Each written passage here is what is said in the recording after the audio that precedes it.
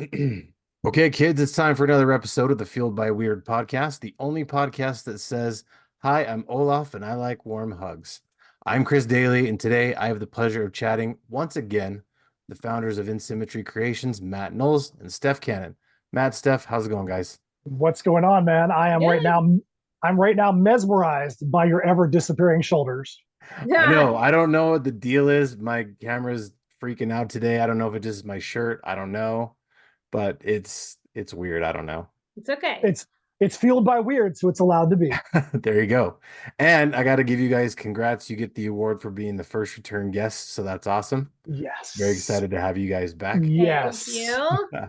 First people that have asked to come back. So that's cool. Oh, Heck yeah, man, for sure. For I was sure. very surprised by that because you are one of our favorite people to be interviewed by. So I'm shocked that no one Oh, has asked because we're shoot. like you do a great job and I'm really happy to hear some of the guests that you've been able to acquire over the past few months and Oh, past man. year or so. And that's a testament to how great you are. So Appreciate that. Yeah, we'll definitely have to dig into that a little bit here in a minute. Um, so, we've kind of, we've done this before, but it's always nice to do it again. We're going to throw out the icebreaker question to get things started. So, the icebreaker question for today is what's the worst idea you've ever had? Matt, let's start with you this time. Wow, man. Oof. So let me clarify things a little bit. You just have to pick one because I had a hard time picking one because there was so many. Matter of fact, I think I've already changed it a couple times since we've started talking. So just anyone, hopefully that makes it a little bit easier. Man, hmm. I'm not sure, man. I'm not sure. Okay, so how about this? And I don't want to say worst idea, but I think it'll fit in this category. Okay. So when when I was working on the Crossroads Conundrum, Steph and I had just met a few months before that, and I had taken out a back page ad, the back page of a show's program, 10,000 copies of a program for a show, had a full page ad for a release that was going to be happening for Heirs of Isildur at that show. It was like Crossroads Conundrum issue 5, and there was 11 issues in that arc.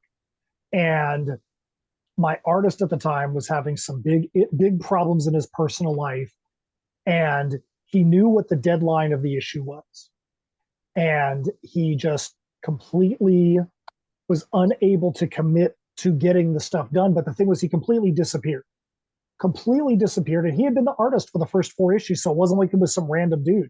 Completely disappeared, and it got to a point where I'm like, I barely have anything for this issue. And if he doesn't get this crap done, I don't know what I'm going to do because I have to have an issue printed for this show. So I did everything that I could, whether it was 3D concepting or repurposing art from the first 4 issues, whatever it may be. And I built 3/4 of that issue by hand. And Steph remembers that because I was getting like 3 hours of sleep a night. And she was like, I don't care how much sleep this dude is getting. I'm going to stay up with him the whole time. Oh man. So so she made sure that I would, because I was like about to dang lose it, because I'm like, I've got an ad on 10,000 programs and I got to get this issue done. So that issue didn't come out the greatest because it was, I mean, let's be real. I'm not an artist. I'm a good graphic designer, but there's only so much you can do Sure. in that kind of situation. So the thought of I'm going to finish this on my own and we're going to make this issue look good, finishing it on my own so I didn't miss a deadline was great, but the quality of what that issue was at the time when it was originally released was not the greatest. So I would say that the amount of sleep and the amount of brain cells I probably lost then probably wasn't the best idea. Uh, I don't know if that's going to be a great answer. I feel like that's probably going to Hey, be that number works. 3 on the list, and you guys are both going to easily jump over that in my list. But what do you got? Well, I don't know. It's not the worst idea I've ever had because it's near and dear to my heart. But one of the first stories that I started working on was a graphic novel, and it's more that it wasn't necessarily a bad idea. I love it. I still adore the story. I want to see it see the light of day at some point in time. Um, but it was ill-timed in that it was about, I wrote this in 2017, 2018, and it was about a worldwide apocalypse that was started by a respiratory illness, very similar to COVID. Okay. And the way that it was handled was very similar to COVID. And now I look at it and I'm like, there's no way I could put this out. It's now we're getting to the point where I could see that we could, but right as COVID was going on and right after COVID, I'm like, there's absolutely no way that I could ever put the story out without somebody thinking that I am capitalizing on this worldwide tragedy and horrific pandemic that is affecting every single person in some way, shape, or form. But I wrote it before. So I'm like, did I cause this COVID? Did I like write it into existence?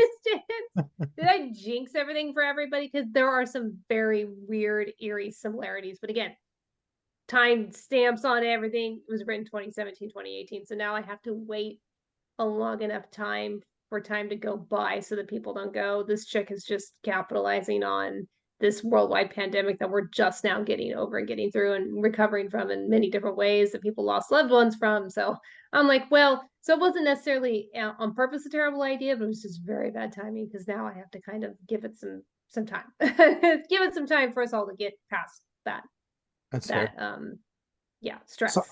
So I'm interested to hear what Chris's is. If Chris has had two and he couldn't choose which one was the best idea, I definitely am wanting to know. Oof. Well, I don't even see not. Well, I can't even talk today. It's not that I didn't have two that I couldn't decide. I just kept changing between a bunch of different ones because I made a lot of really dumb decisions in my life. Um, I'd say the one that I regret just because I've not been able to live it down to this day is in high school, I was playing Dungeons and Dragons as nerds do.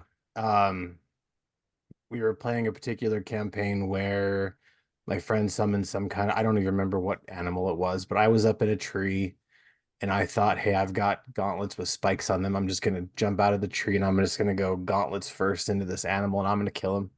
And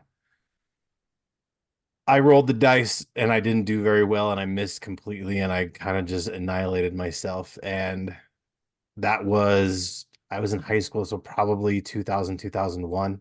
And still to this day, my friend brings it up and will just not let me Yeah, let it there, go.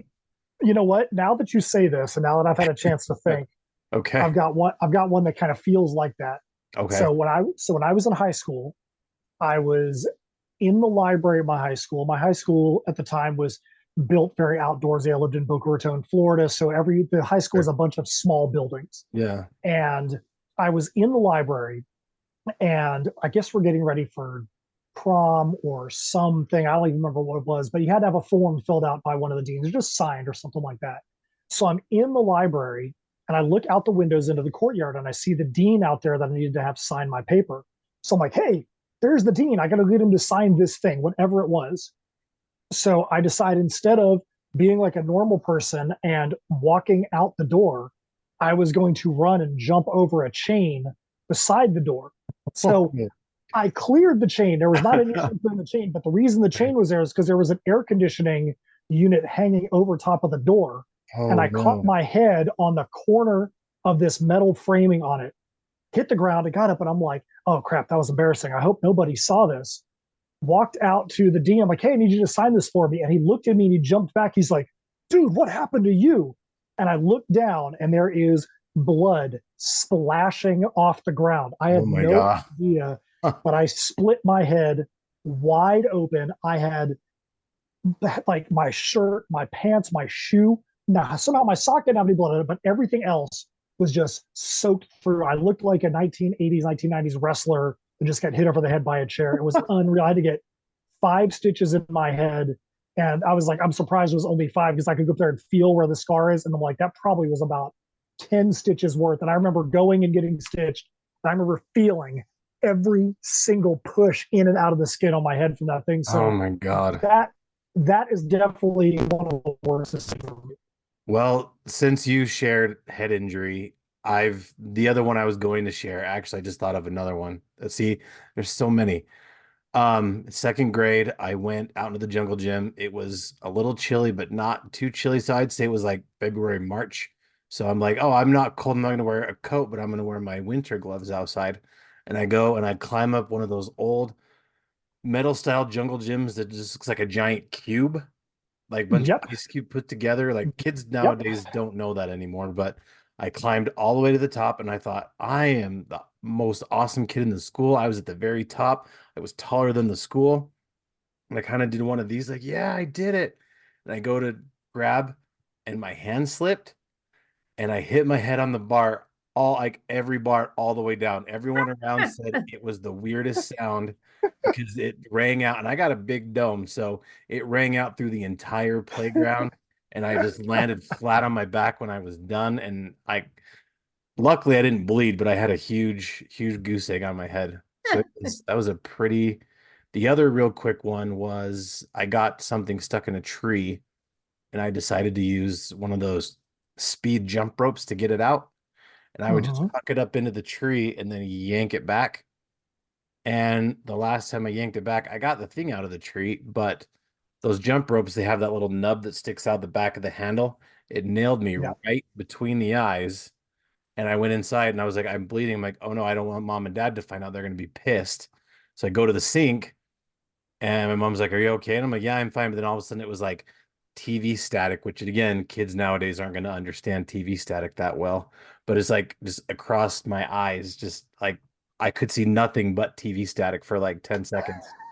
And then it cleared up and then I threw up and I went and had a concussion. So See, my favorite part about this is that you guys have several stories. This is the difference between boys and girls. I have none. I have no stories like that. I did nothing like that because I was a girl, and I just difference between little boys and little girls. that's true. Well, Yeah. I seem to hold on though. I seem to remember something that happened this past summer Oh, that what didn't you have a story like this past summer, Steph? Did I? What did I do? Oh, when I fell and broke my, yeah, but that wasn't me doing something stupid. That was just me running and I just tripped on the side. That was the sidewalk's fault. So, but yeah, no, I injured myself greatly, but I wasn't like, hey, this looks like a great idea. Let me run out into traffic. That was just me running. That was just me running and the sidewalk was all jacked up. So sidewalk that was the jumping guy. city's Yeah. fault. That was the city's fault. True. They should have fixed that. I don't run there anymore. That's where I learned. I'm like, you know what? That sidewalk is jacked there. I broke my hand. So I'm just never going to run there again until they fix that sidewalk. Yeah. That's fair. And actually that helps because I was actually gonna switch over to that here where, it's been like 6 months almost since we talked last. So I wanted to ask you guys what you've been up to, how things have been going, not necessarily related to InSim. If you want to talk about InSim, that's fine because we're definitely going to talk about InSim. But what have you been up to since the last time we talked? How's your hand? My hand is a lot better. I think it's kind of funny. I did 12 weeks of physical therapy, and it's to the point now where, and I think part of it is age. It's just it's not going to I get. get It's that. never going to be 100%. It's never going to be back to where it was before, and I've just learned to kind of accept that. But I still have days. It's funny too because enough time has gone by that I don't talk about it as much, and a lot of people don't ask. But I'm like, man, I do not have full range of motion with these. And there's certain things that are still really difficult for me to do, but you just kind of learn and adapt because it's fingers, it's a hand. I mean, it's not like it's like my whole leg or something. It could have been Uh, a lot worse. But it is not going to be, it's never, I look at it now and I can see where that was, but I am way better than I was at, the beginning of fall where like I think it was August. So it was like a month after it happened. And I was still like with the splints and it all taped up and everything. And we had to do a show. And I told Matt, I'm like, I literally can't do anything. Like, I mean, I can like stand and talk, but I'm like, as far as like setting up the booth, I cannot do anything. I can carry like some things over this shoulder, maybe.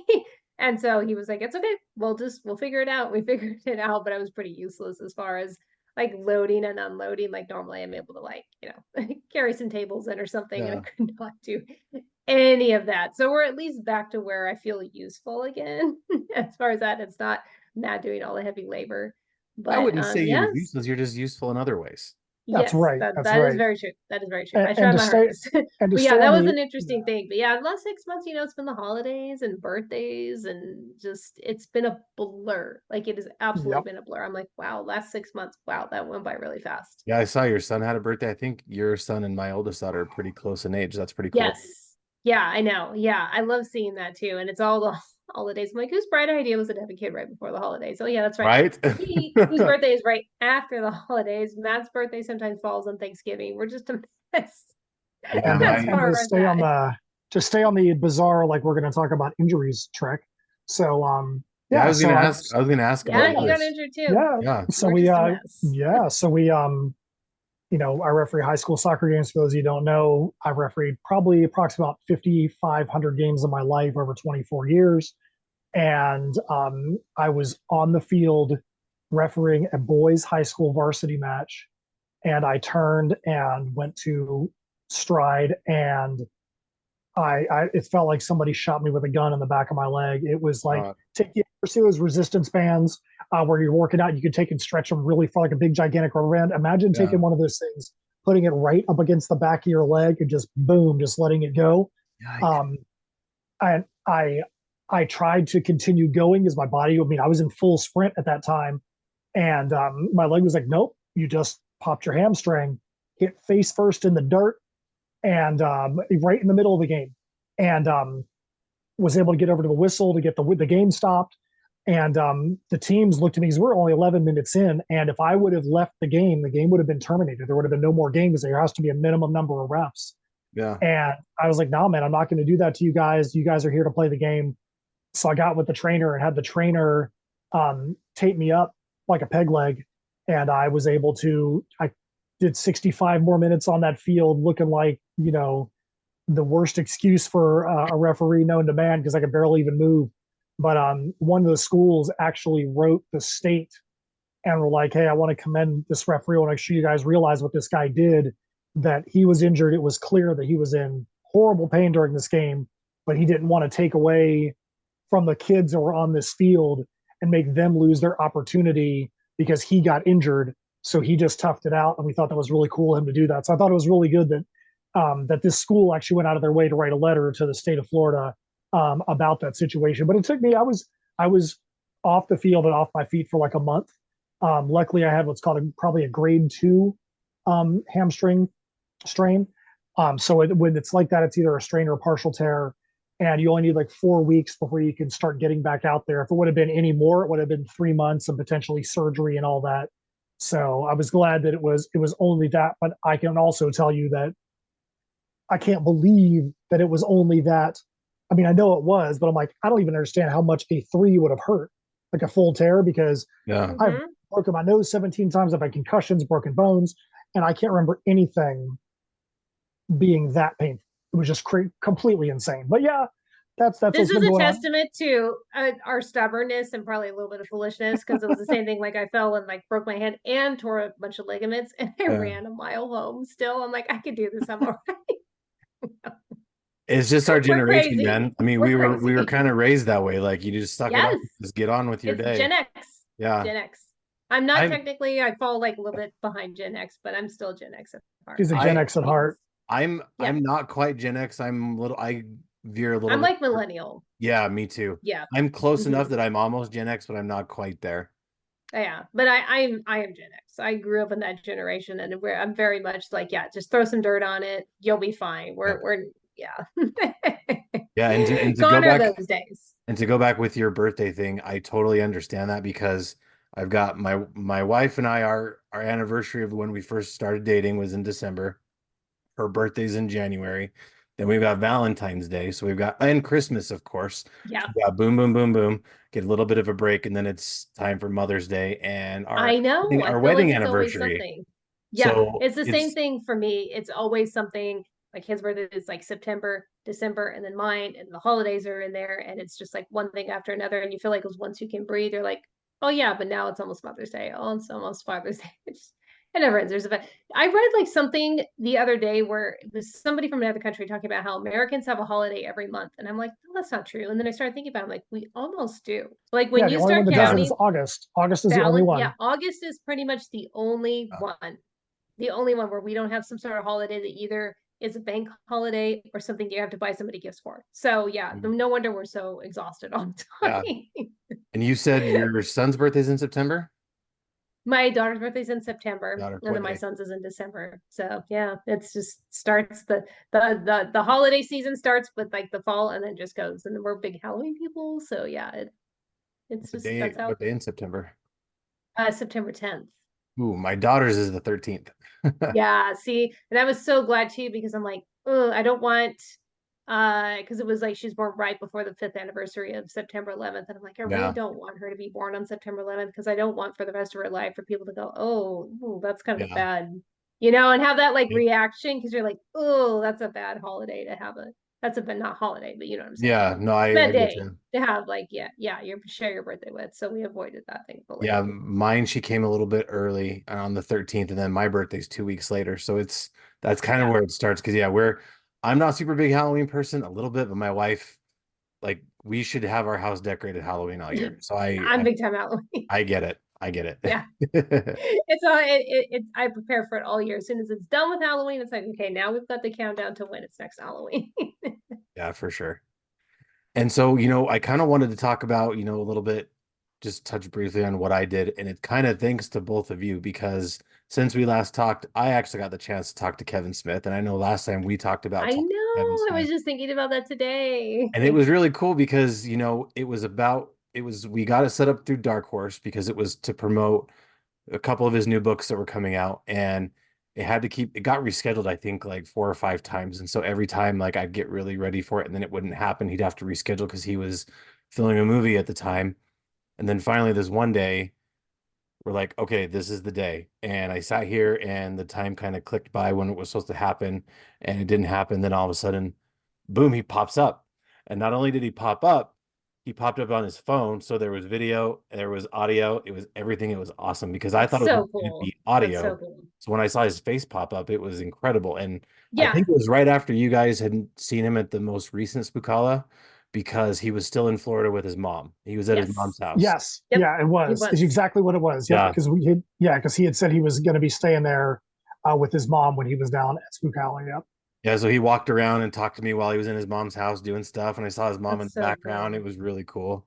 That's amazing. And That's you and so you cool. you I'm didn't. so happy for you Yeah. that you got that opportunity because it was like a twofold thing where we were Yeah, at GeekCon in Louisiana and that's Matt what it was. that was one where we hosted the cosplay competition. Yeah. And we had kind of access to the green room and the whole weekend I was like, okay, I know we're gonna see Kevin Smith 2 months later in Spookella, but I don't know if he's gonna be too busy. And I'm not one of those that's like gonna like intrude on like a celebrity and there was like this whole thing the whole weekend where Matt's like, yeah, Matt doesn't care. He has no shame. Oh, I don't care. But for at GeekCon, Yeah. we were like, okay, if we happen to be back there at the same time as him and he looks like he's okay, and not like completely exhausted from a full day of like talking to fans, then maybe we'll find a way to talk to him. And I'm like, that's not going to happen. The chances of that happening. And I went back there at one point in time and it was literally just me and him. And I'm texting Matt and I'm like, you've got to come back here. And that totally facilitated. But it was a natural, like, um, understandable reason why he had to approach him because he Yeah. was going to do Spookala 2 months later. And so he said, hey, I'm going to be the panel host and MC and look forward to talking with you. So there was a good segue in. But I could not believe, I mean, that is my celebrity, my big, he's just a part of my day all the time when I'm up early in the mornings running and is just I mean, we don't have to get all into it, but he's just a very positive influence in my life. Yeah. And so I got to tell him that. And he actually seemed very genuinely happy and gave me hugs. And Matt got pictures of it. Oh, he was like, give me a hug. Can we get some pictures together? He asked we Steph didn't ask for a for that. picture. I was not going to ask for a Yeah, picture. he I'm asked. like, he is on a break right now. I'm just going to tell him how much he means to me and then split. Like, Yep. I'm not going to bother him. I'm not going to like take up all his time. And then so by the time Spookala came around, he remembered us, or at least if he didn't remember us, he acted like No, he did. I don't He know. did. Who He knows? did. He sees a lot of people all the time. But and then that was when Matt asked me like last minute, like, hey, you want to come up on stage and interview him with me Oh, too? And I'm like, when she says last minute, it was very last minute. It was like well, right before going on the stage. So I'm like, yeah, I we don't were about need to go on the stage, preparation. and I was like, I'm like, I can either, I was having the lights were really bright, and I'm like, I can either go up on the stage because my tablet was already up there and we already had all our notes and all that. But I'm like, I can go up there and awkwardly try and get to my tablet and put it on to the notes, or I can just take the human Kevin Smith note file who was standing right beside me. Yeah, I And have I a looked mic. at I her, we're already know literally everything about standing, him. we're Yeah. standing right off the stage. And I was like, did on the stage with me and help me. She looked at it, she was like, yeah. Yeah. Like, she was not going to give me Fortunately, 1 second to just reconsider that. yeah, and just being around because he's such a natural on stage interviewing celebrities. He's so good at it. I mean, we have people that come up to us constantly. They're talking about what a great interviewer he is, and just being around that, just kind of by proxy, I've learned the way that you need to treat celebrities when you are interviewing Yeah. them. And Chris, I'm sure you know what it's like too. You just got to treat them like they're regular people because they are, and so Yes. that helps a lot too. But just I've gotten to co-host some co panel host some cosplay contests with him, and so I used to be really nervous on stage and on the mic, and I'm not anymore. I feel very comfortable up there, and so that was great. That was really fun. But then the trifecta was a couple weeks later when you interviewed him and you said, yeah, I managed, he found a way to like bring us up and that he remembered us and Yep. had a good time up on stage with us. So it was Yeah, like that was this some whole good like stuff. three Yeah, it months of was. just excitement for me. Yeah, it was cool. I mean, I thought it was only going to be like 20 minutes, and he's like, "How long do you need? An hour?" And I'm like, "Well, as long Sure. as you want to Yeah, give me." And right. he's like, "Yeah, we'll do an hour." And I'm like, "All right, well, I'll just So fit a whole bunch of stuff." So I like you. I got to tell him how much he meant to me and how much I really appreciated him. Because of him, me and my dad got a lot closer before he passed away, and blah blah blah. And it was so awesome. And yeah, it was it was really cool. And it was because of you guys, you helped me become a little bit better as a host, and just being able to Thank talk you, sir. because aw. I went back and re-listened to our show just to make sure I didn't double up on anything. And I remember, Matt, you had said that you guys had interviewed someone where I don't remember who it was, but someone had come along and they weren't really there to be interviewed. They were just there because they were a sibling, I think. And you wanted to make them feel Yes. special too. So Yeah, it was, recently, yep. yeah. So I recently interviewed someone here in town who's a local filmmaker who he's done a lot of interviews with, and a lot of the people in his movies are his kids and the friends of his kids. And he said, when they do interviews, usually the interviewers completely ignore all the kids and it makes them feel really bad. So I made sure to include every single kid that was there and made sure I had specific questions that were different and kind of geared to them to kind of make them feel special. And it ended up really well because when I went to the movie preview, because they released it at a local movie theater, like a little family-owned theater here in town. And I was there with my daughter, and this lady walked up to me and she's like, "Hey, are you the podcast guy?" And I was like, "Yeah." And she said, "Oh my God, I'm so and so's mom. It was really cool. You did such a great job. I mean, she loved it. She had such a good time. So it was thanks to you guys for stuff like that that really Aw. helped me out." And like you Thank said, I've talked you. to some cool people. I've talked to Kevin Eastman since we talked last. I Yeah, talked to That's Tyler crazy. May, That's great. That's a big one. right? yeah. And I talked to Chris Hardwick just recently, and I I thought, saw that and I got so excited because he's sort of he was another one whose podcast I listened to all the time when it was yeah, Nerdist and then ID Tinty, yep, and that hasn't been around for couple 2 years now, years. I And I, guess. I really wanted to talk to him about that, but I had Yeah. 10 minutes and there were like four other Yeah. people on the call just monitoring. So I'm He like, I'm just going to try to make an impact and maybe we can yeah. do it again another day. It's a shame too because he is such a good interviewer. When I Oh, started yeah. watching him on Talking Dead Yeah. and even further back like Talking Bad when they were doing it for Breaking Bad, Mhm. um he has such a great way, and with that's what I loved about his podcasting. Very, very similar to that, where it's you're just having a conversation. One of the things I loved about him so much is that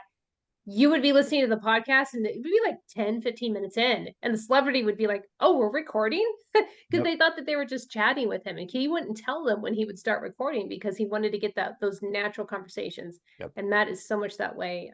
He tries to not ask some of the same questions. Sometimes you can't avoid it, and you have to Right. because the Yeah. crowd is there and they want to know those things.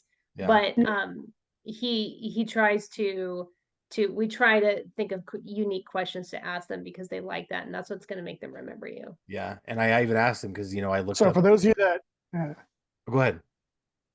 I was going to say for that, I was going to say for your listeners that may not have realized what you were talking about earlier. There's actually Jackson Robert Scott from Lock and Key. So Lock and Key was probably at its peak um, of popularity on Netflix. And I interviewed him, and he was like 11 at the time. And when we got off the stage, he was there. His parents were with him. His mom, I think, was his agent or his handler. And his sister was there too. And that was when we were like, she was there and nobody was talking to her. And it wasn't like they were like giving her the shun, but they were just like, oh, she's not the star. Right. So, that's when we made sure, like, hey, we gave something to him, we gave something to her. We made sure to talk to her, include her in those off the stage conversations. The parents really appreciated that. So yeah, I'm glad that had an impact on you. That's really cool, man. Yeah. You guys helped me out a lot. So I really appreciate that. Because, back then I was still kind of getting new into this podcasting thing, especially, over video, but now I'm kind of a little bit more seasoned, I guess, getting a little bit more comfortable with it. So you guys were a big help. So that was awesome. Thanks, man. Appreciate that. Absolutely. All right. So, since the last time we chatted, I kind of wanted to come up with some new stuff like I mentioned before. So this time I wanted to kind of ask your creative process. What is it you guys do when you're trying to get in the writer's headspace?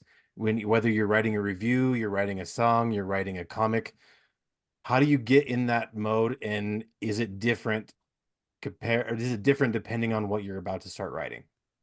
I think it's absolutely different every time, but our process is the same, which is we live and die by Google Docs and Google Sheets. If the number of times that I've said Google Sheets on a call, I wish that I was getting some kind of kickback from Google for that, because we would have no financial issues whatsoever because of the royalties from that. But we really mean it. The reason why is because a Google Sheet is something that's a living document. So like I could have it up on my computer and on my phone at the same time, and I could type on my phone and see it come up on the version of my computer. The reason why that's important is because Steph can do the same thing. Our artists can do the same thing. Our colorists can do the same thing. So for us, our process starts by whatever the idea is that's there. Meaning, we could be having a conversation and an idea might spark, hey, that'd be something good for a story. We go to our Google Sheet that has all those, like the ideas, and we just go and capture it. It could be a setting. Steph is big on settings. It could be a character name. It could be just any little thing. It could be a story about whatever it may be. We go and capture it so that way it's there. And then if we have a desire to build off of that later on, we can. We have a sheet from when we started and that sheet right off the bat had like 26 different ideas that we just kind of brainstormed in writer's room and just threw whatever down there. Some of those stories have never come off of that sheet, probably are never going to come off of that sheet. Some of those things have turned into like what Misfitz Clubhouse is. Misfitz Clubhouse started from an idea, a rudimentary idea that we had captured on that sheet back in the day. What Misfitz Clubhouse is was definitely not what's on the sheet, but it started from that concept. If we wouldn't have captured that idea back in the day, we may never have Misfitz Clubhouse, because that idea that we had on that sheet is what we were able to go and build on and turn into Misfitz Clubhouse. When it comes down to, like, let's say that we're working on something like I Am Qido, which is our fictional Far East fantasy horror, think Mortal Kombat Soul Calibur meets Mad Max. When we were working on that, what we like to do is we want to make sure we know what the ultimate end of the story is going to be. We need to know what that's going to be so that way we can go backwards and we can build up how are our character interactions going to work so that they make sense. So when a character gets to the end of their arc, we can make sure that it's actually going to be worthwhile. Steph is very, very big on making sure that we understand the character's emotional stakes. What's the point of this character? Why are they even in there? So that we can go in and just start building it. It's just like this, you're putting together a 1,000-piece puzzle. You're not going to put it together the same way every time. Your ultimate goal is to go from a bunch of pieces in the box to a completed image. But sometimes you might do the edges, you might do the corners, you might have a spot in the middle where you can, like, oh, I can get those colors right now. You can put it together, and then you come back and do other things. So we try to make sure that we are are fluid enough to just go work on the thing that's calling for us right then. But then there is some structure. Like we know that there's got to be good story points. We know there's got to be arcs. We know there's got to be reasons. The thing we're working on right now for Heirs of Isildur, we're working way deep into the script that we're doing right now. And there's a lot of making sure, okay, when is this character going to get to that ultimate arc? When are they going to get to their final scene? Okay, let's go at least put a line down so that we know that, when we get there, we don't forget. Because the worst thing you can do is just have a plot point that doesn't show up anymore. I know that um, Steph, when we were getting to the end of the Crossroads Conundrum and Heirs, I know I'm going on a lot of this, but on Crossroads Conundrum, there was an element in the story, and Steph's like, you do realize that this is the last issue of this arc, and there's a plot point that has completely disappeared.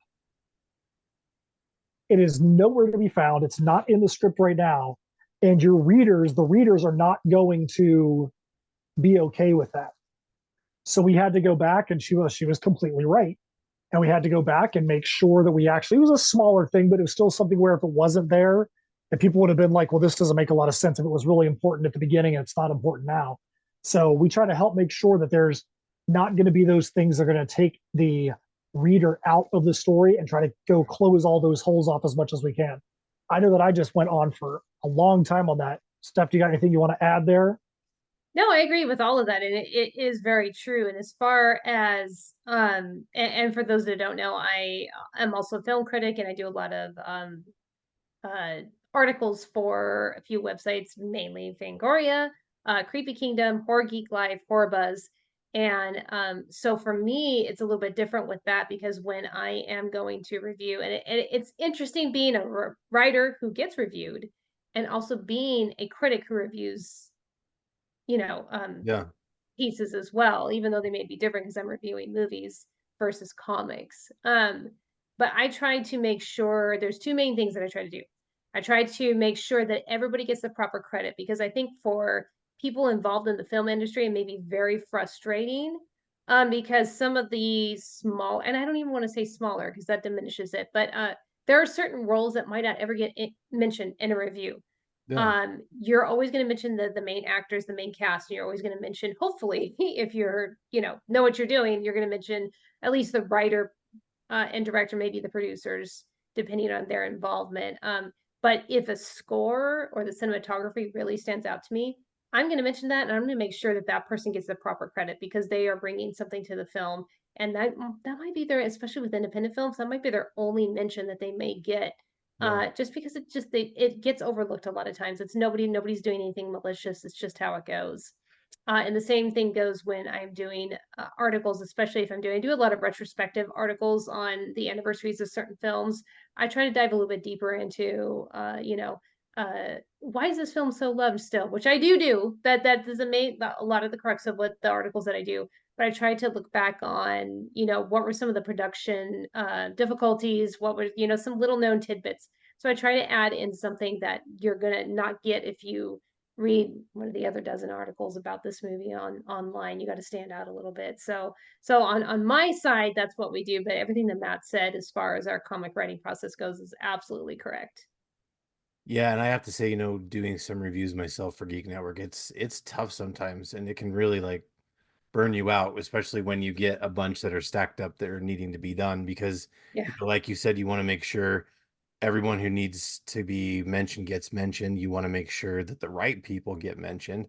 You want to make sure that you tell enough about the book that you don't spoil it. Same, I'm Yes. sure the same would be for a movie as well. You Yeah. also you also want to make Mhm. sure that um yeah, that everything's covered. It's hard because you just have to make sure all those details are there. You want to make sure that you also include what your opinion was. And, sometimes it's going to be a good opinion, sometimes it's going to be not so good opinion. I found out Yeah. one time I wrote kind of like a mini review and I posted it on Instagram, and it was about a movie that I thought was really good, but it ended really awful. And we'll talk about it later. Because I don't want to pull it out because what happened was one of the people who actually made the movie, he responded and he's like, "Oh, I'm really sorry you didn't like my movie." I'm like, "Well, it was pretty good for the most part. I just didn't like how you ended it. So, and that's kind of, he Yeah, never it's really so responded back tough. to me, but it's so hard. And like, I wrote another review for somebody who also I won't name, but they didn't rate it the way they wanted me. I didn't rate it the way they thought it should have been rated, and so they messaged me and they're like yelling at me like, "What can I do to make it so you get this Wow. rating?" And how do I change it? What can I do better to? I'm like, you don't want to change your stuff just for me because just because Yeah. I didn't like it doesn't Mhm. mean there isn't 300 other people out there that do like it. I mean, there's gonna be other people that like it. It just for me, and so I try to gear my reviews a little bit. I try not to be biased and I try to kind of just be down the middle and be like, I don't like to say negative stuff about reviews. Even if I didn't like the Me thing, too. I still Yeah, try to I be like, always try to find like one positive thing to say about yeah. it. And I want to Well, and say like, I can tell you, one of the things about us too is that, and it goes completely along with what you're saying right here, is that you know we both make sure that the other person has the ability to do the edits. If yeah, it's something I'm the primary writer on, Steph is going to be the primary editor on it, and I basically have to um, give her the opportunity to be that editor. yeah, Do you realize you're saying this word over and over again? Or, there's been this same kind of phrase that has happened for multiple characters. When it comes to her reviews, I mean this positively, she's got a very formulaic way she writes her articles, but a very specific way that the introduction paragraph is, and then she'll go to the actual content. And there are times where she'll write something really good, but because I'm the one that's editing it, I'll be like, hey, you may not have realized this. If you go back 2 articles, you use the same kind of intro phrase. So if this was the only article you ever did, this certainly great. But if somebody looked at this compared to, that they've read all your stuff, they want to go, hey, this is the same trope or the same catchphrase she's used in multiple times. So then she'll go back and look at it. It takes the other set of eyes sometimes to notice it. And the understanding that when comments come out, it's not being said to try to degrade what's there. It's, hey, I know what you want out of this. I know that you want the best. I'm trying to help you to get that best that you're looking for. And having that trust is a huge thing, because without somebody's second set of eyes on your stuff you can trust, a lot of stuff that's not good, because when that extra thing will sharpen that blade system.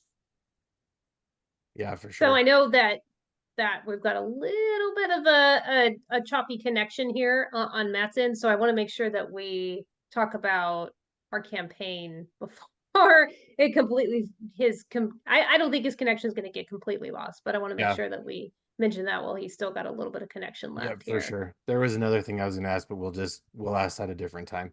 So No, I you do. can ask it. You can Yeah, you ask it. can Do ask it. it too. Okay, We're Ask it, good. man. We're Hey, good. okay, We're ask it. You good. know what? If it doesn't go through, then we just cut it in the post edit. fair enough. Well, and it does kind of go along with the campaign actually. So, last time we talked about how you guys created the InSim team. But what we didn't talk about is how a lot of your themes are very steampunk heavy and very steampunk related. So, for me, that's kind of what's drawn me to you guys because I've been a huge fan of steampunk forever. Steampunk, pirates, big robot monsters, all that stuff, that's kind of all in my wheelhouse. So, for those who don't know, because I have people ask me all the time, what is it about steampunk that you like so much? What is steampunk? I don't really get it. Let's just kind of talk about that. Let's talk about what steampunk is and why, it's it seemed to be such a major theme in a lot of your guys' stories. So, and let me know. Can you hear me okay right now? Yep. Yeah, you're good now. Okay. So, steampunk at its essence is, think back to the 1950s, and people were like, well, what's the future going to be? And you look at the 50s, and it was like flying Etzels and traffic lanes and stuff that, like, to somebody in the 50s, this is what they thought the future was going to look like. And they used the technology at the time to create that future view.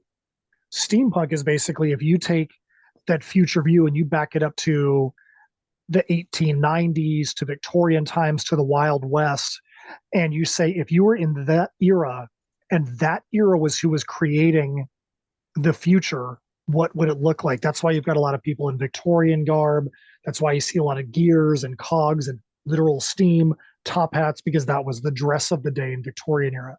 So ultimately, steampunk is about taking something that is old, repurposing it, and making it into something new and futuristic.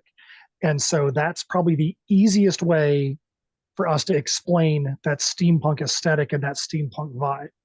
You guys able to hear that? Yep. Yeah, you're good now. Cool. Good. And it just looks so cool too. Yeah, Absolutely. I've always been a big fan of pirate. I'm like you. I love anything pirate related, and I also love the Victorian because I'm a big horror fan. So I love any of the Victorian Gothic kind of feel or aesthetic. And there's enough of that in steampunk for me to really like it. I wasn't a fan of steampunk. It was kind of one of those things that just never really on my radar. Yeah. But then once we started diving deeper into it, once I met Matt and discovered he was already a few issues into Heirs of Isildur, I said, wow, this is a lot more eclectic than I originally thought it was. I just kind of pictured the top hats and the gears, and that is definitely a big, huge part of it. But there's a lot more to it, and there's a lot more facets that you can kind of dive into with steampunk, and that's what drew me into it eventually. Absolutely. So, now we're at the main event. You guys are here to talk about Heirs of Isildur, Perilous Prospects 3. Let's tell the world about it. All right. So Heirs of Isildur, the Perilous Prospects 3. This is the campaign that we have going on right now on Kickstarter. It's going to end on February 29th. So if you're catching this before February 29th, what we want you to do is hit the pause button on this podcast right now after I give you the address, which is tinyurl.com/heirs, HEIRS TPP3. Once again, tinyurl.com/heirs, HEIRS TPP3. We're going to give you a second to hit the pause button. You're going to go over there. You're going to look at the campaign. You're going to find the tier that you think is going to be completely amazing, is going to help to make your life enriched and be so much better. You're going to go select it, and you're going to come back. So we're going to give you a second. Okay, now we're back. You've unhit the pause button, and we're back with the podcast. So for those of you that did not heed those instructions and you want to know a little bit more, Perilous Prospects 3, in this story, our main character, Michael Isildur, has returned from his supernatural sabbatical. Will this be enough to turn the tide on the apocalyptic events in the town of Shadowshaven? So one of the neat things about this book is at the end of the Crossroads Conundrum, which was the previous arc, our main character, Michael Isildur, finds himself in a coma after this apocalyptic event that's taken place. And for all of the Crossroads Conundrum to this point, he's basically been a prop. He's been in a bed, unconscious, unable to know, unresponsive, and all these people that he was affiliated with have now had to come together and work together. One, to just survive, but two, to try and come up with a solution to this apocalyptic event that they accidentally helped to create. So the reason why this was a great turning point when it came to this arc is because in the Crossroads Conundrum, everything was from Michael's perspective. Who's Michael going to meet? Michael this, Michael that, and how everything affected him, and from like kind of looking through his eyes. With Michael now in this supernatural sabbatical state, we've been able to go and really build on the characters that are around him. Why are these characters there? What is their relation? What's going on in the town of Shadowshaven, which before we saw his clock and watchmaking shop, but we didn't really get to learn more about a whole lot of the town. In this issue, Michael comes back, and when he comes back, he sees that everything that he used to know has completely changed. He was a well-respected citizen in the town. He was one of the, you can tell he basically had his chest puffed out. He knew that he was somebody. And because of this supernatural explosion, his entire identity was shifted to somebody else. So he wakes up, and his best friend, who is completely unequipped to take on his life, has had Michael's existence kind of put onto him. So he's like, now Shiver is the who runs his clock and watchmaking operation, and that just doesn't work. So now Michael comes back. He's like, well, Shiver's taken my my life, and I don't have a house anymore because my house blew up, and I don't have a shop anymore. And do I even have a role? So now we get to see this guy who was at the top, basically broken down to the bottom, figuring out what his new role is in this ensemble. Um, this story is definitely not just about Michael. You've got tons of people. There's tons of characters that are great characters. And we are so excited about where this story is at this point, because we get to, you think you know where the story's going from issues 1 and 2. You think you know what's going to be the logical next step in book 3. And we always love doing that because we know that you're going to read this book and you're going to go, what in the freaking heck? How are they going to get out of this? I thought they were solving problems A, B, and C. And now you guys have just put problems M and O P into this thing. You guys jumped all the way up here and have now completely turned this entire thing on its head. I have no idea how they're going to get out of this. And the thing, if we go back to what we talked about with story writing, we know exactly how they're going to get out of it. And we can't wait to tell that next point. But we're really happy to be able to literally drop this bomb on you guys in this part of the story. Steph, what do you think?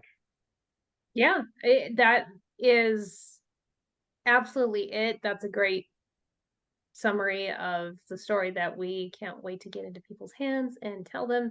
Everything, there's a point to everything that we do in these stories. So even if it might not make sense at the time or in a certain issue or on a certain page, we promise that it's all going to make sense in the end. Character motivations are going to make sense in the end. Character arcs are going to get resolved. Plot points are going to get resolved. We're very big on making sure that that all ties together in the end, and that's why there are many issues of this so far, because it's a very intricate and complicated story that we're telling, and we want to make sure that we give everything the proper time to breathe, and so that people can really experience it for what it is. And one of the big things too, though, is we want to make sure people don't listen to this and go, "Oh man, that sounds like it's so big that I can't find a starting point." That's why we did the Crossroads Conundrum as we did. You can go and read just the Crossroads Conundrum and have a perfectly enjoyable story. It's not like you have to go read all the other offshoots, Tales from Nocturnia, I Am Qido, the previous arcs to get an enjoyable story. You start putting all those other things in, and then you might get a little more flavor and a little more to it. We actually did a podcast last week, and somebody had asked if we had the reading order listed on our website on our campaign. And at the time we didn't, but it was a really good idea. So we put down on there a bunch of different options. Hey, I just want to read the Perilous Prospects. Here's what you need. Hey, I want to read the Perilous Prospects and its offshoots, the Perilous Prospects, and then you got to insert I Am Qido into there. Hey, I want to read just Heirs, but everything Heirs. Here's the arc. I want to read everything, all the Heirs arcs and all the offshoots. And we put them all in there as well, so that way you can find an arc or a path that works for you and fits for you. That's really good. And I'm sure it's probably come up a lot. I know a lot of people who, kind of just they'll see a campaign they like and they'll find out that it's not the first book, so they get kind of nervous, like where do I start? And the nice thing about you guys is a lot of your stories are self-contained, like Crossroads, which was fantastic, by the way. And speaking of Qido, I have it right here. Boom, let's Camera doesn't, go. my camera doesn't want to pick it up yet. Come on. There we go. There we go. Kind of, sort Here, of. I'll do this. I'll do that too. There we go. But it's nice because sometimes we know when you're investing in a book on Kickstarter, you may or may not get the whole thing. And that's what I really like about you guys, is you guys are usually really good at getting out a whole entire story. That way it's all contained. That way, beginning, middle, end. You guys have a lot of amazing cliffhangers at the end. So that's the only thing that's great, but it's awful at the same time, because it's like, this is an incredible story, but now I have to know how it ends, or I have to know what the next part is. So you're really excited to come back, which is really cool. Well, I definitely hope that you got to the end of I Am Qido and you're like, oh, okay, that's what it's going to do. And then you see that post-credit scene, you're like, oh, look at what those dastardly little dastards over there did, and left open another potential path there that seemed kind of unexpected. I did. I'm very excited to see where that one goes too. Say one thing that Steph and I didn't mention, and stuff I definitely think that you should mention this, is one of the things we do in our campaigns, especially in Heirs, is we always have homage covers. And we were able to get Jose Cardenas to do a cover for one of Steph's favorite movies of all times. So, Steph, why don't you tell them about the variant cover that we're the homage cover we have in this campaign? So this time around, we're doing an homage cover for Nightmare Before Christmas, which Matt said is one of my favorite movies. And the funniest thing about it is it was his idea, and I was kind of resistant on it. It was sort of role reversal. I just wanted to make sure because I thought, well, this isn't coming out at Christmas time or Halloween time, and I know we do some horror shows, but I just want to make sure that it's going to make sense to people. And it took Jose doing the cover and integrating our characters into it for me to go, okay, you know what? This is going to be fine. This looks great. It's amazing. Of course, I'm going to love it because I love the movie. But yeah, we homage covers is sort of becoming one of our things that we do, and we try to do something that either is relevant enough in entertainment that most people are going to instantly recognize it, and even if they like it or not, they're going to know what it is, or it is something that is currently popular. When we did our Stranger Things homage, Stranger Things, I think the current issue or current season had just come out, or it was recent enough that people were going to instantly Correct. recognize what it was. Yeah. I think my favorite one of all your homage covers for this current campaign is, of course, the Death Clock one. Heck Heck yes. yeah, Heck yeah. Metalocalypse. Big That fan. one And we was made fun. and we made sure that even in this campaign, there's been people that have picked it. It's actually one of our more popular Yeah. tiers, which is pretty surprising. Is we put a all homage cover tier, so you could get Perilous Prospects 1, 2, 3, which has got the Metalocalypse homage, Stranger Things, and Nightmare Before Christmas, or you could get the 4 homages, which you go back one step to Nightmare scenario, the one shot Nightmare scenario, and we did a Garbage Pail Kid based on Atom Bomb called Malfunctioning Michael in the Atom Bomb pose, so you can go and get all 4 of those as a single pack as well. We try to make sure that there are enough variations and options in tiers so that people can find the tier that's right for them and find the tier that's going to speak to them. We'll have it in the add-ons as well, and yes, the add-ons are definitely always going to be there. But we want to make sure that people have the least amount of clicks possible to get to the thing they want. Some people are going to go to the add-ons, and that's great. Other people want in tier. We want to make sure that that's there for them. Yeah, for sure. And that's another nice thing that I like that you guys do is you'll add previous books. So that way, you don't just have to get this one, then wait till the next campaign to get, the previous issues. You can just get them all in one shot. And that's really great. Plus, you guys always have a lot of fun extras. Do we have any fun extras we can talk about? Yeah, do you Speaking want of to talk add-ons, about I guess. Yeah. you want to talk about that stuff, or you want me to get it? So we can. I think we both can. One of the things that we have started to become known for is our socks, which I'm Socks. actually I was wearing gonna some of our say, socks this time. So we got to have socks. I don't want to promise that we're going to do socks every campaign. Well, we're going to do them as much as it makes sense too, and as much as there's a demand for it. And there actually was a really big demand for was it the 13 o'clock socks? Yep. Yeah, those Only are stock we've our ever sold out of. yeah, a lot of people love them and have asked us for them, so we reordered them or um ordered more for this campaign because so many people love them so much. But they're like almost, I mean, we have enough of them now that like during the winter, that's made the main socks that I'm wearing like every day are our socks, and they hold up, they're nice, and they're really good quality. So that's one of the add-ons that we have and that we will hopefully continue to have if everybody still loves them. for sure. Well, and I will tell you. So hey, Steph, while I'm doing this, what I'm about to say, I'm about to say, go look at your chat and go look at the chat for one of our artists and the thing that they just sent us, and look at the insanity that was just sent to us while we were on this podcast. Not going to say what it is, but holy crap. I got totally distracted right in the middle of the thing. I'm like, whoa. So one thing I will say is this is the first time we've ever reissued socks, but we can promise you this, that the next campaign that we do, which we know what it is, the next campaign we do, which is going to happen pretty soon after Perilous Prospects 3 is done, we definitely are going to have some new socks that we've never issued before in that one that we are super stoked, and we think that people are definitely going to want to get those things up on their feet or up on their wall, whatever it may be. Yeah. Wherever you find your socks. And like I mentioned the last time, I'm a pretty big fan of socks myself too. Me too. I've got quite a collection. I'm wearing 90s Rugrats socks today, so I'm pretty Nice. That's the thing to those. do it. Nice. Yeah, I don't Nice. own normal socks except for Me my running neither. socks. Yeah, Everything I else is not normal. I have the long socks or short socks, but either way, they're Yep, all weird design, they're all fun. crazy socks. Yep, for So, sure. Steph, that thing that just came through, it looks really good, right? That's something that Chris probably really wishes he could see, right? Sure, yeah. I mean, it looks I'm great. saying he probably really wishes he could see it. Too bad that he's not seeing it right now. But oh my goodness, that thing is looking killer. Oh Oh, man, it's man, looking good. very cool. All right, so you talked about what's coming next after this campaign. Are you guys able to talk about what's next? Or are we not quite there yet?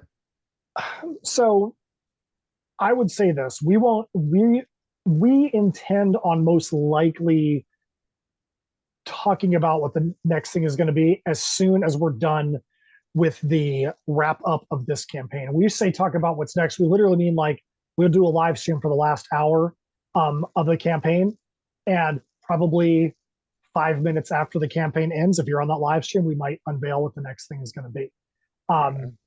The one thing we will say is this: um, we pretty much know what our next 3 Kickstarter campaigns are going to be, and unlike 2023, where we only did 2 campaigns, we did Misfitz Clubhouse, and then we did I Am Qido, and I Am Qido being larger as it was, it took a long time to get that book ready to be able to get out there into the market.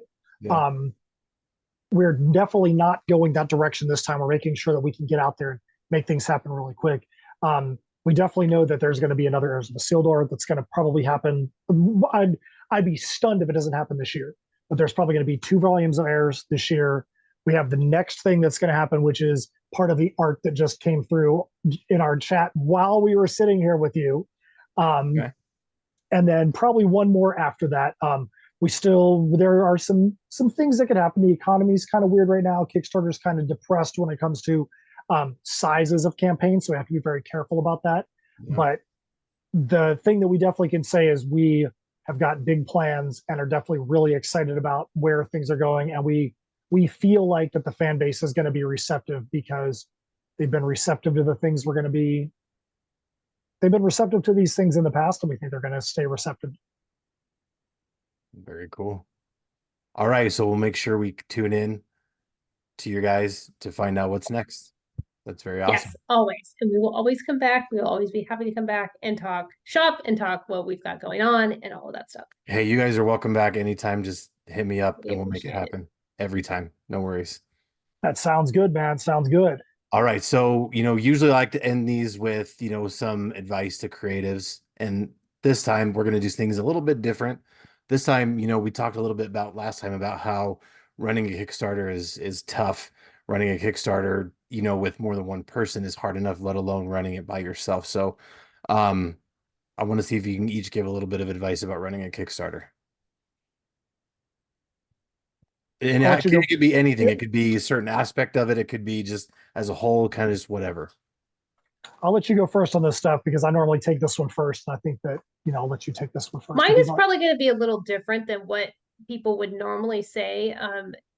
Anybody that is aware of what Kickstarter is or has run a Kickstarter or even backed one knows that it is a grind. There's no dancing around it. It is very difficult. It's a lot of work. It's a full-time job. If you want to get the word out, if you want to have the proper marketing, you have to make it your full-time job. You have to it's social media sharing, it's going on podcasts, it's getting the word out, it's doing a Substack or blog posts, it's doing campaign updates, it's cross promoting, it's sharing other people's campaigns. It's a slog and it can be very exhausting whether you're doing a 30-day campaign. We've scaled it back. We're doing shorter campaigns, but it is still exhausting. So the point of all of this is to say, and I think a lot of creators forget this because they get so in there, and I have to remind Matt of this because I will do it. My mental health is important enough for me, but take some time away each day to distance yourself from the campaign for a little bit. It doesn't mean half the day, it doesn't mean an hour even. If you can just reset your brain, just back away from the computer and go, you know what? I have done enough. Or if you're starting your day off that way, it doesn't matter either way. I've done enough work on this campaign. I need to think about myself. I need to think about my mental health. I need to turn my brain off, watch a show, listen to a song, go for a drive, go for a run like I would do, anything that can just help you decompress, and do that every day, even when you are in the mid-campaign slog where you might not have a backer for the whole day, you still have to do it, because when you go back, you're going to feel a little bit more refreshed. It's very, very easy to just abandon your health and your well-being and your sleep and all of that in the middle of the campaign, but you have got to give it a priority, a little bit at least, for part of each and every day. Yeah, That's my for advice. sure. Yeah, you got to drive yourself crazy sitting there just clicking refresh over and over and over. Yep. You got to give it a Yes. break. Oh my gosh. And Yeah. it will make you crazy. It will Oh, I'm make sure. you feel so many different emotions, get frustrated, and just feel, I don't want to say bitter because it's a very negative word, but you just get in a bad headspace and you need to get away from that. Yep, I get Yeah. it. I would say that especially nowadays, you have to be very, very cognizant of the changes in the industry, cognizant of the economy that's going on around you, and realize that not every campaign you do is going to hit the market the same way. There are a lot of other factors that are out there that you are not in control of. You are not in control of what the national economy is. You're not in control of the fact that people don't have pandemic money. You're not in control of the fact that everybody had to pay into taxes last year and haven't gotten their tax returns yet this year. Um, and just overall market, there could be oversaturation of what's going on in Kickstarter. The prices could be too high because of economy. People just don't have the money that's there, and you have to really pay attention um, to what those factors are. And then also, the most important is, just because your buddy is over here and they have a campaign you think is similar to you, and they might be doing twice as much as you, that's not always a reflection on you, because their campaign isn't the same as yours. Your creative reach is going to be different. Your friends are different. Your supporters are different. What they've done to support and make for their campaign is different. So you can look at others around you to understand what's going on in general, but to be like, there's some soft core book that's out there that's making enormous bank. Why is my campaign not doing the same thing? Well, that's a totally different industry.